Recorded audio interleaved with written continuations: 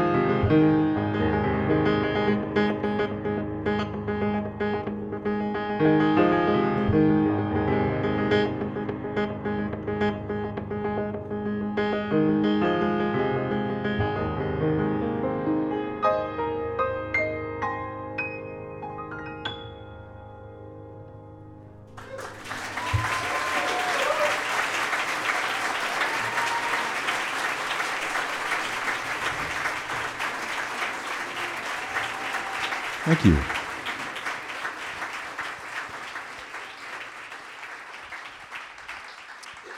Thank you very much. That's an original composition called Shirakumo no Michi, which is Japanese for White Cloud Way.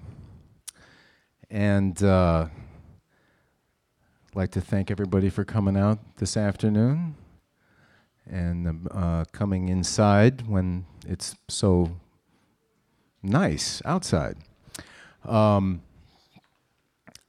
going to continue with a piece I just finished writing. And in fact, come to think of it, I haven't played this publicly before right now. So this is a little bit of a world premiere. That's a nice way of saying I hope I don't mess up. And I will just say, without getting maudlin or anything, my younger brother had a terrible stroke last fall, and we thought we lost him. He is still here, but his life has changed quite a bit, and I know a lot of us probably have friends that have been through similar things. Anyway, this is something I wrote for him, and this is called Song of the Forgotten Land.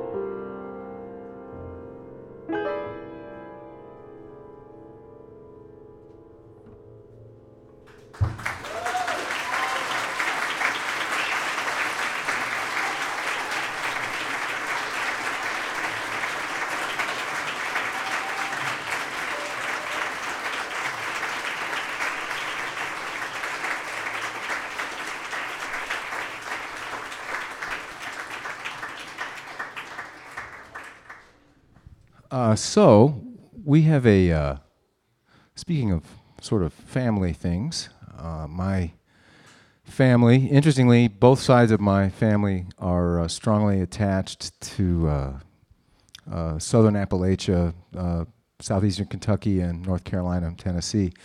And neither of my parents were born there. My dad was actually born in the Belgian Congo. My grandfather was a missionary, and my mom was born in Oak Park. Yeah, right. You know, get one in for Chi-Town. Both families hail from the hill country down there, and there's a very strong folk art tradition that got sort of, you know, handed to me as I was growing up. So I'm going to play a little medley of a beautiful, one of the first Appalachian folk hymns that I learned, which is called Wondrous Love. And then I'm going to tie that to a very early composition of mine that I wrote for the mountains called Cumberland. So this is Wondrous Love into Cumberland.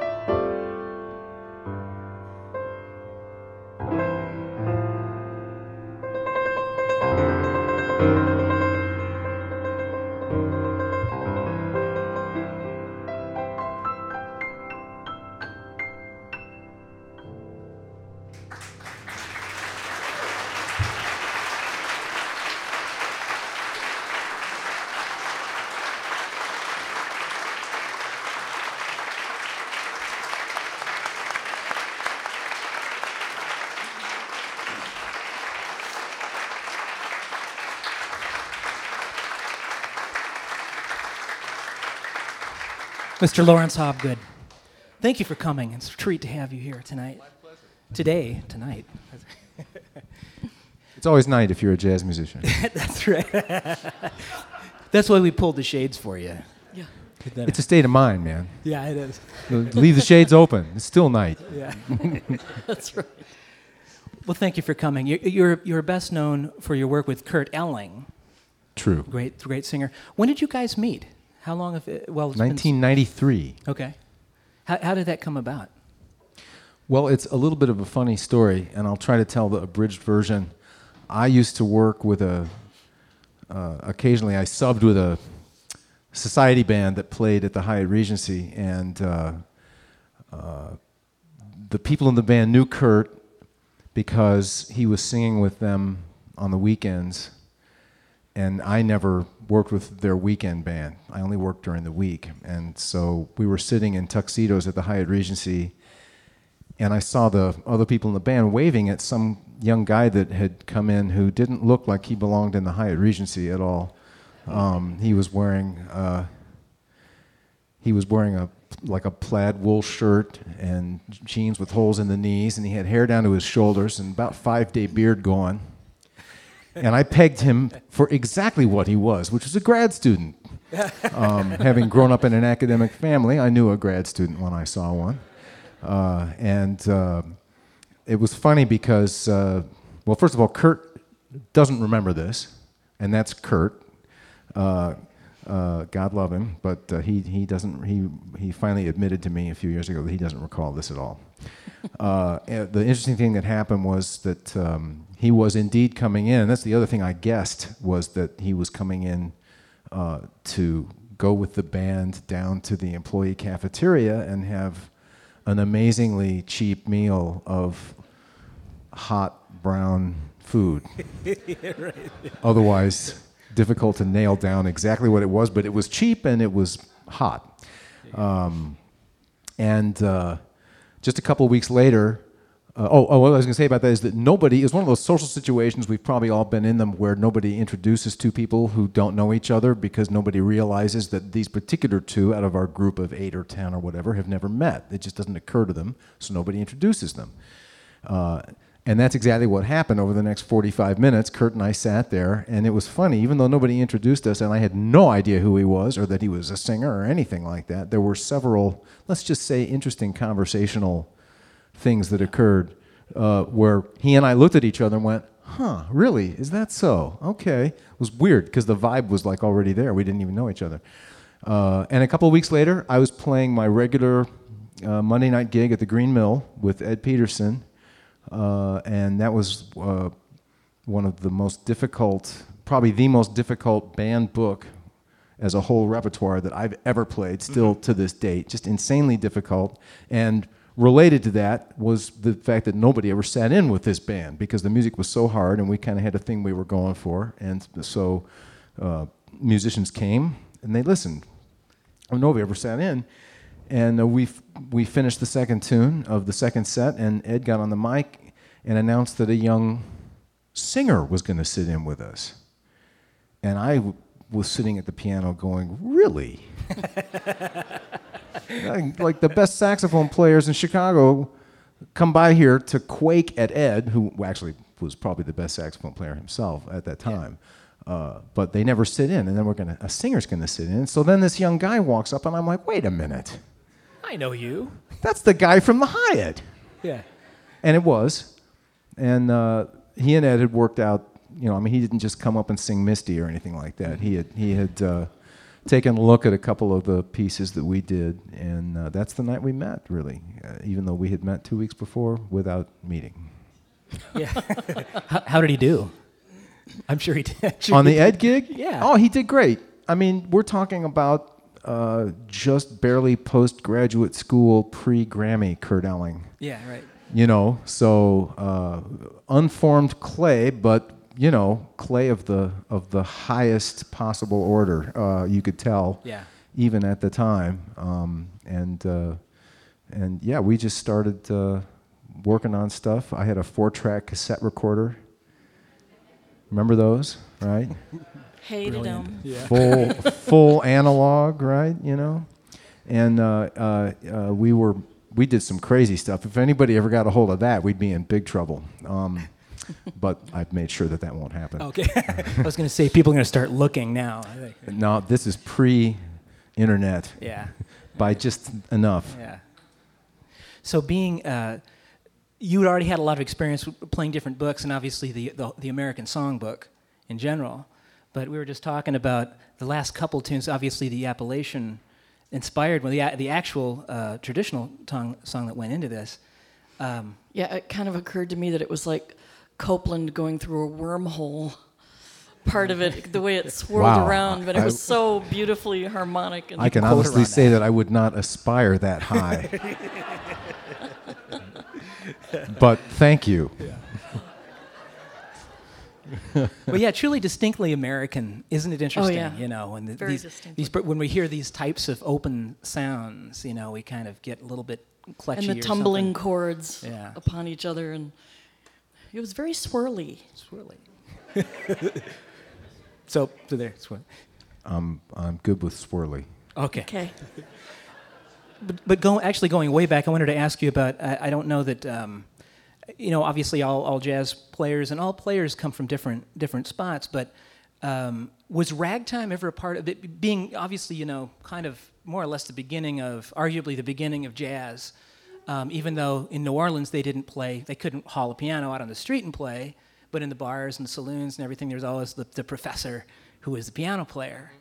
And was that an early inspiration for you, or? Yeah, actually, I played a lot of stride piano when I was young. I played ragtime, Zez Comfrey and Scott Joplin and whatnot, and went through a phase where I was really, really into Fats Waller, and yeah, absolutely. That's really, you know, very sort of addictive sort of a thing, the stride piano thing. Tatum, you know, obviously took it yet even further than anybody's ever really taken it still, I think. Is it possible to skip that step? I was going to ask about that too. You mean Art Tatum and Bud Powell being, you know, some kind of thought of as being still one of the hugest influences on even modern jazz pianists. Is that true still, or? Well, yeah. I mean, you know, you hear all kinds of stories. One of my mentors when I was coming up was a great alto saxophonist, older gentleman who had relocated to Champaign-Urbana to finish his life, let's just say, in a healthier way than he'd lived the first part of it. And he insisted that, you know, because everybody especially like modern jazz tends to give credit for the origin of let's just say the schematic of bebop to Bird and Diz. But Guido insisted that Bird had transcribed Tatum solos. And he knew this for a fact, and he was a pretty serious old dude. So I've always believed him. You know that it's a kind of a chicken or the egg thing. You know where did something come from? But I will say this: I'm a strong believer in the let's just say the healthy nature of keeping tradition. The motto of the U of I jazz bands when I was there was always, tradition is the basis for renewal, and radical innovations will only come from those who are steeped in tradition. And that's just something that I really think is true, ideally. And there are a lot of young players, especially today, who skip over that older element, and sadly even skip over. You mentioned the Great American Songbook. You know, I mean, I love Brad Mehldau. He's a friend of mine, actually. You know, but it always kind of gets me to scratch my head a little bit when I meet a 18-year-old sophomore in college or freshman in college who knows. Like, he knows 5 Brad Mehldau tunes, but he doesn't know Ain't Misbehavin' or I've got you under my skin or Right. whatever. So it's kind of a weird time we're in now in terms of just really covering the classics and making sure that you learn what there is to learn from that.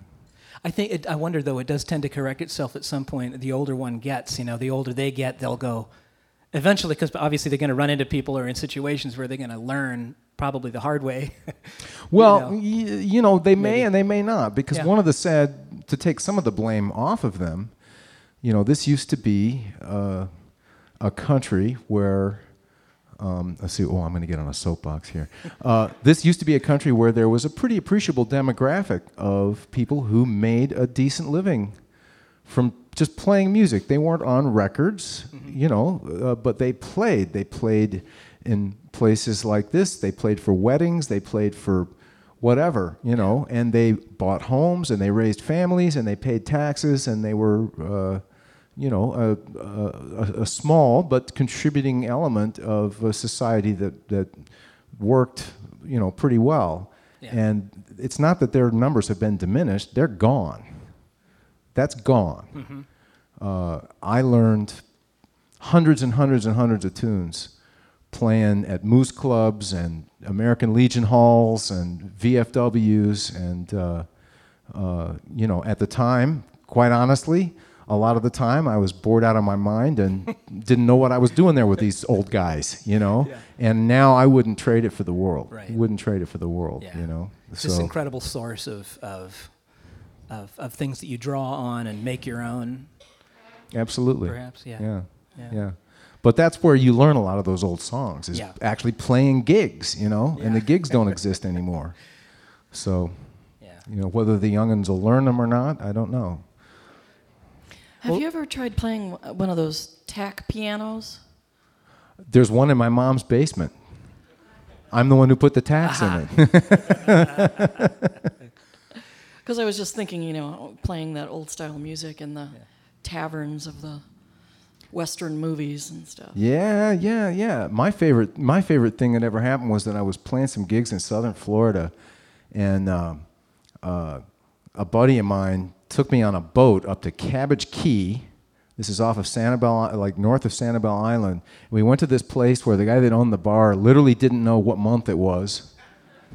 And there was this, and my friend had told me, he goes, if we go up there, if you play a little bit, man, we won't have to buy a drink all afternoon, And he was right, man. This old piano was just like amazing, and there were some tacks in the hammers and everything, and I just played it the way it was, and free beer, man. That's great. So that could be an inspiration in an odd way, too. No, I don't know. Yeah. Well, so your latest CD is When the Heart Dances, your solo CD. With Charlie Hayden. Yeah. Oh, yeah. I've heard of him. Yeah. Yeah, we heard Yeah. it's Charlie Hayden. That was a real honor to get to do that, yeah. Yeah. It was pretty Where did amazing. you record that?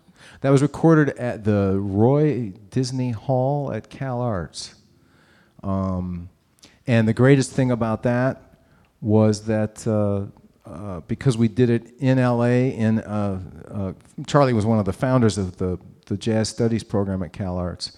And so it was kind of his backyard, and that meant that he brought in his Viome bass, which is a bass valued at close to $500,000, and he never takes it out of L.A. anymore. And it's just one of the most amazing sounding instruments that I've ever heard. And in fact, what was really nice about it was that a recent total rebuild on the 9-foot Steinway in there made it, in the same ballpark of excellence of sound, so that it sort of made sense that you were hearing this instrument with this amazing bass. It was just, we recorded for 2 days, and Charlie was beautiful. We had a great time. So you can hear that When the Heart Dances on the latest CD. It's available on iTunes, we found out. I believe it is available on iTunes, and I have a limited number here with me that are out there. Let's help make it even more limited today. Well, overweight, the airlines, man. Help them out. Have a heart. You can't be hauling 80 CDs around anymore because they tag you for $100 a pound or something like that, Yeah. Well, we should let you get back to some music. Sure, I will play some more. All right, Mr. Lawrence Hobgood. Thank you.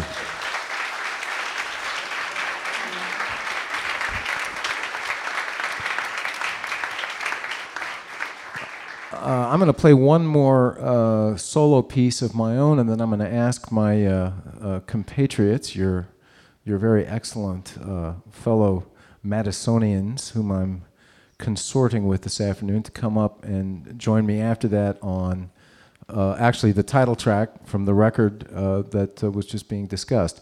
But first, I'm going to play a piece that I wrote dedicated to Keith Jarrett, and this is called One Version of Happiness.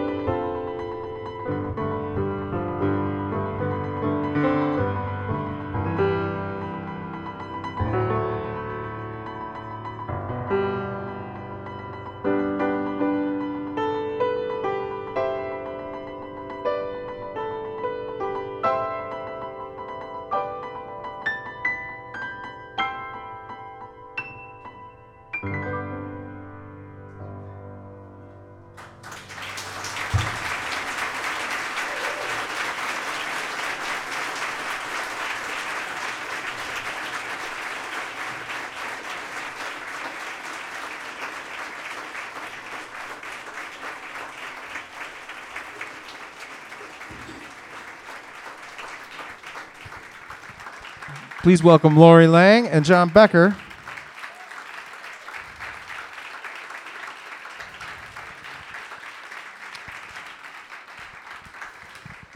And before we have a little intermission, we're going to play the title track of the record with Charlie Haden. This is called When the Heart Dances.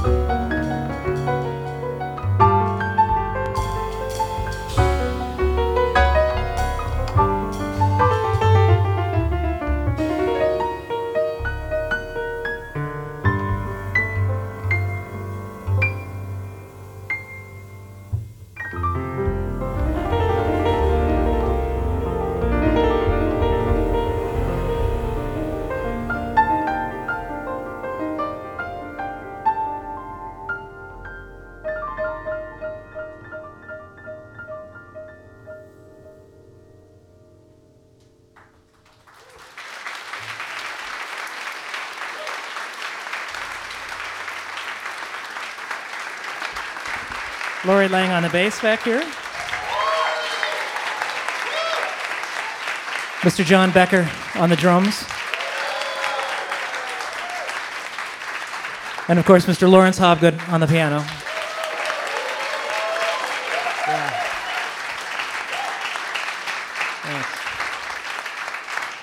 Well, we're very, very grateful to the Madison Music Collective for this is a particularly interesting, I think, series this year and part of last season where we're pairing our national artist guests with some great local musicians.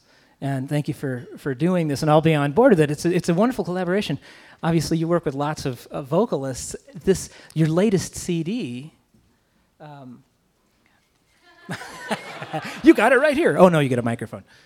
Well, Poem Jazz. Mm-hmm. Yeah.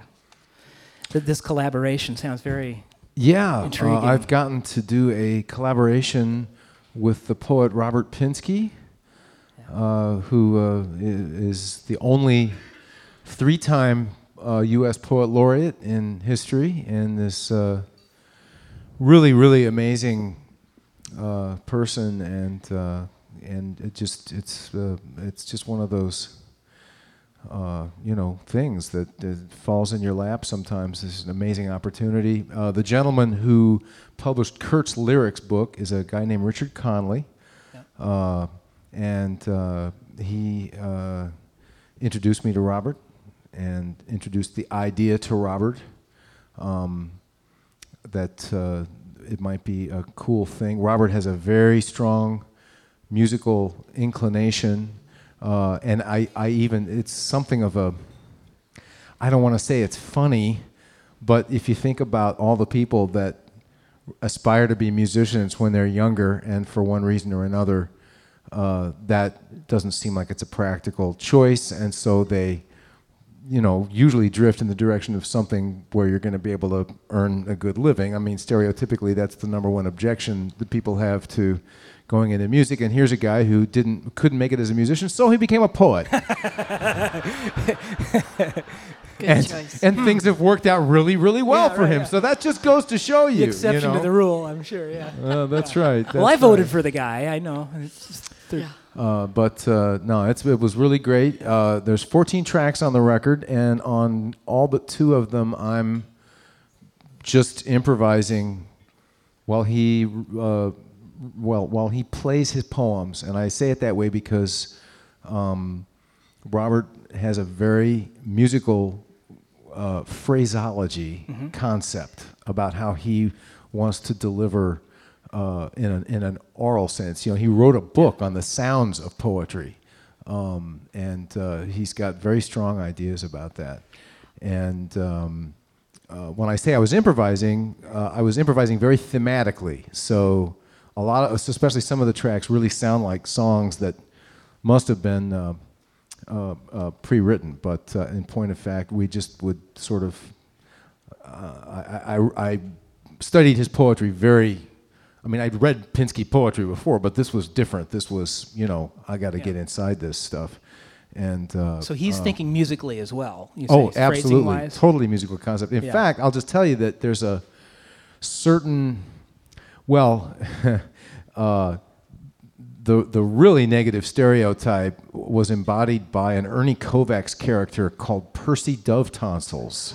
If anybody remembers Percy Dove Tonsils with the smoking jacket and the cravat and the huge Coke bottle bottom glasses and the bad poetry is what we're talking about. The coffee house bongo image as well. This is something that that's anathema to him. Yeah. And so it's all coming from a very certain space. Do you think, is this going to connect more with think about the hip hop and the rap generation that are really thinking also musically phrasing about their poetry, the rhythm of their words. Mm-hmm. Do you think there's going to be some of that crossover? Well, that's a very interesting question. I don't really know. It's very fresh. It just came out in February. It is, yeah. It's very fresh. Someone asked a question about this at a performance because we've been gigging and we've been doing shows, and we live in a a time where our concept of rhythm is unconsciously pretty limited, because there's a lot of rhythm that isn't necessarily just absolutely adhering to a beat. Right. If I'm going to snap my finger at this beat, then I'm going to talk in rhythms that fit this beat. Yeah. But see, what I could do is just, I can say things that they have space in them, and they definitely have rhythm, and maybe Yeah. it's going to kind of line up with what I'm doing, and maybe it's not. Uh-huh. You know, so there's this whole element to rhythm that just is, that's less regimented, but still very real. Is that sort of the, quote, jazz element, do you think? Or is that too limiting? That's a big part of it. Yeah. It's a big part of it, yeah. I'd like to hear a conversation between you and he describing how to work out a piece. What does that sound like? What kind of language do you use? You know, it's on the record. Our most lighthearted piece is a poem of his called "The Green Piano." And when we were making the recording, this was one that we hadn't talked about at all. And so I was in the piano and he was in the booth, and we were looking at each other, and I said, "So, stride or walking?" And he said, "Stride." And I said, that's what I would think. And he goes, "Mm-hmm." And I said, and then we actually put that on the record. Yeah. Good. So you can actually hear us having this very brief conversation about what we're about to do. Yeah. He had more to say on some tracks than others, but really, I got lucky. He liked most of the ideas that I had come up with, so I didn't have to torture myself too Does he much. basically use sort of poetic language to describe what he thinks he wants from you, or is it more of a... No, he just talks like a normal person when he's We're trying to put him up on a pedestal. when he's just talking, you know. Yeah. Dig. Yeah. Yeah, I mean he's Like we've done work for like advertising companies or whatever, doing jingles, and sometimes with people that don't really know how to describe things musically. We say, "I like it to. Could it sound more orange?" You know, and you go, "Sure, you bet, absolutely." But we all have a vague concept of that, although describing it makes you sound silly. Well, look, the one thing I will say is that there are certain more obvious places that he didn't want to go. For instance, if a poem of his would be undeniably, on balance, sad, he did not necessarily want me to play sad. That kind of direct, very sort of superficial interpretation was not what the thing was about at all. And in fact, in some instances, Richard and I had to sort of arm wrestle Robert a little bit. For instance, there's one of his beautiful poems is called "An Old Man," after Cavafy. And I had read this poem quite a lot. And we were getting towards the end of the sessions, and I said, producing records, you sort of learn how to develop an instinctive understanding of what you have up to this point. What do we have? And so we were sitting there in the booth, and I was like, we need one more thing that's just beautiful, just spacious and just beautiful. So we went in and we did a track of this Old Man poem where I was playing very, not deliberately sad, but just very austere, and very, very open and quiet. And it's a beautiful reading that he does. And then we got to the end of that, and he said, "Well, I would like to try it a different way." So we went back in and we did a version of it where I was actually playing sort of a silly stride, kind of two-step over it. And he read it a completely different way. At the end of the poem, the old man who's been thinking about his troubles falls asleep in this noisy cafe. And in the first version of it, the beautiful version of it, that's a very tender moment with some sadness tinged. And then in this other version, when the old man it's exactly the same poetry, it's exactly the same words, but when the old man falls asleep at his table, it's almost a little bit funny, you know. I think Robert liked that version better, but Richard and I realized we really did need the super beautiful track to be on the record, but it is sentimental sounding, and it's getting into that territory that Robert wanted to avoid. So you know, we had to kind of twist his arm a little bit on that. Well, we are totally digging this collaboration too, and thank you for all doing this. Miss Sally DeBrew here. You all have CDs here today. All of our yeah, these guys are great. You're lucky to have such great players. Yeah.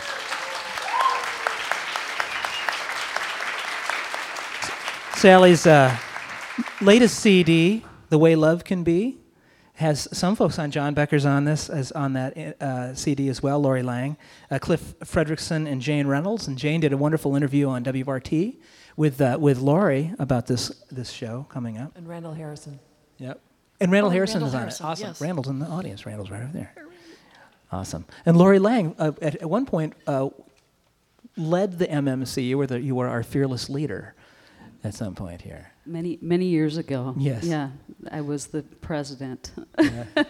And now I'm on the board. Yeah. And we're having a good time, and the organization is really growing, as you can see from this concert. We're excited about our program, and Chris and Mary collaborating with the Matos Live and having the improv workshop. We have an educational element now. So there's some things really exciting happening in the jazz scene, and we're actually emerging and cooperating with some of the other clubs, the Madison Jazz Society, and also the Union Theater, Isthmus Jazz Festival. So there's some groups coming together that weren't talking before, and now we're doing things together.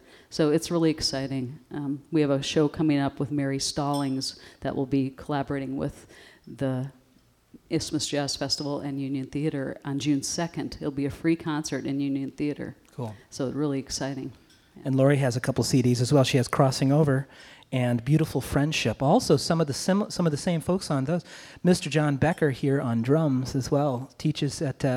We had the great pleasure of doing some workshops with him at his school in Sauk Prairie School in Middleton. Actually, Sauk Trail. It's Sauk called. Trail. That's There's what I a lot meant. of Sauk things in this part of the state. What did I say? Never mind. But John's always a surprising musician. I mean, a drummer, and then actually a really great piano player. And I noticed you had the accordion out today, and yeah, I enjoy doing a all couple those great things. CDs too. Are you in a band? The most recent one, in "Time Stands Still," of originals. Yep. Yep. Yeah, so check it out. Yeah. I got to tell you one little funny thing. We had some friends over from Europe one time, and they thought that Old Sauk Road was really a funny name because they thought it was SOLK. Or SOCK? No. Yeah. Yeah. They spell better than we do too, which is kind of funny. Apparently. I think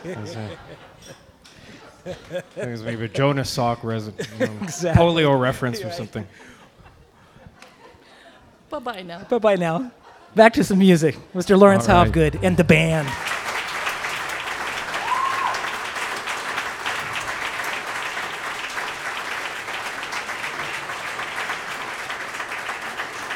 The next tune that we're doing is a tune that John wrote, and Lori and John and I recorded it on the CD that Chris mentioned.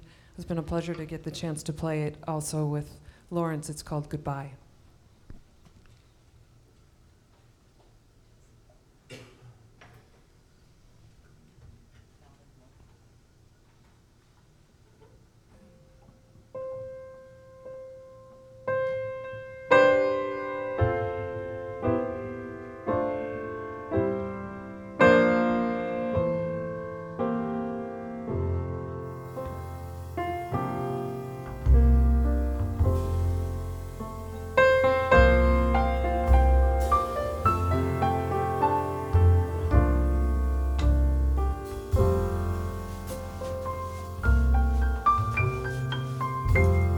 Listening to music that we dance to,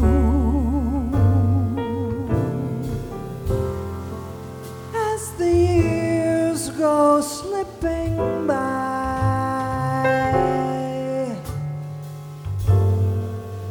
makes me think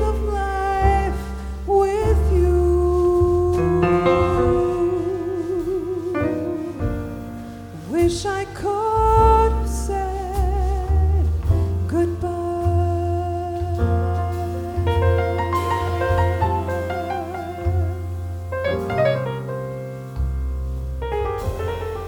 When you went away, I tried to find you.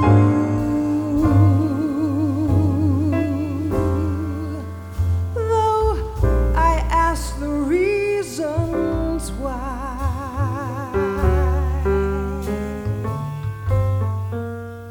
all my answers seemed untrue. Wish I could have said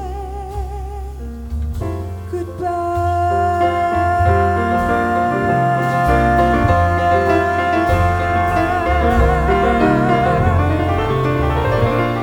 Saw you walking down the street in town the other day.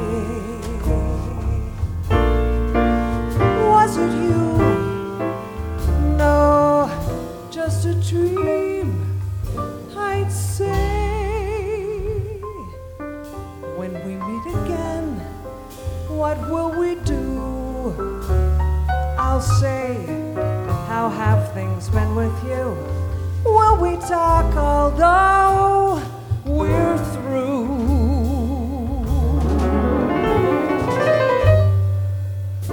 Oh, how I wish I knew.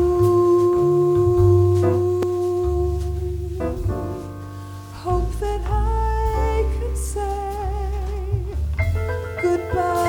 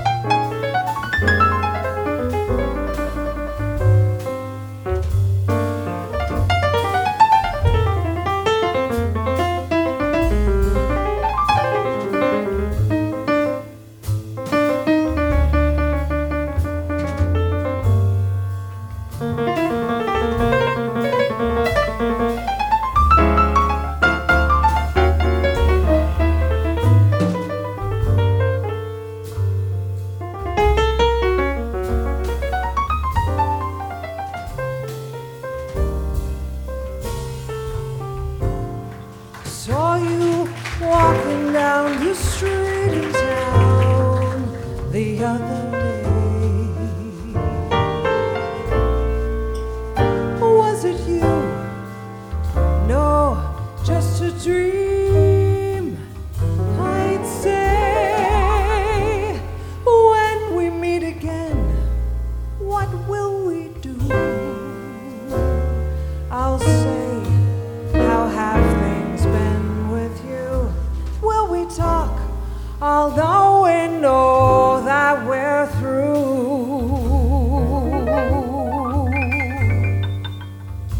Oh, how I wish I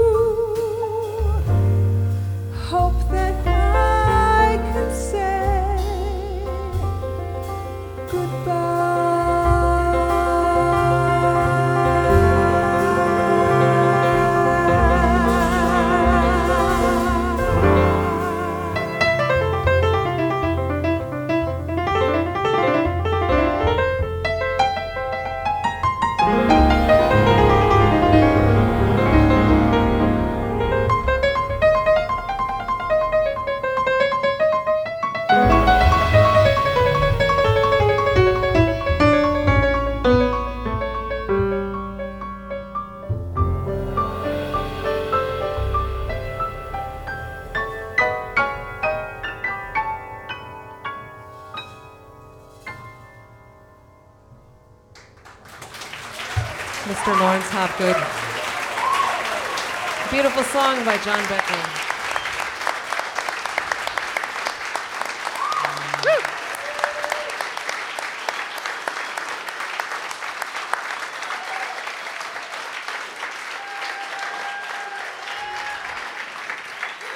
Excellent. With Sally DeBrew on the vocals, Lori Lang on the bass, John Becker back here on the drums. All have great albums in their own rights. You should look them up on the web, anywhere. Mr. Lawrence Hopgood, his latest CD, When the Heart Dances, duet recording with great bassist Charlie Hayden. Check it out in the latest project, Poem Jazz, collaboration with three-time U.S. Poet Laureate Robert Pinsky. Latest recordings on iTunes and elsewhere. And Lawrence is spelled A-L-A-U-R-E-N-C-E. Lawrence Hopgood.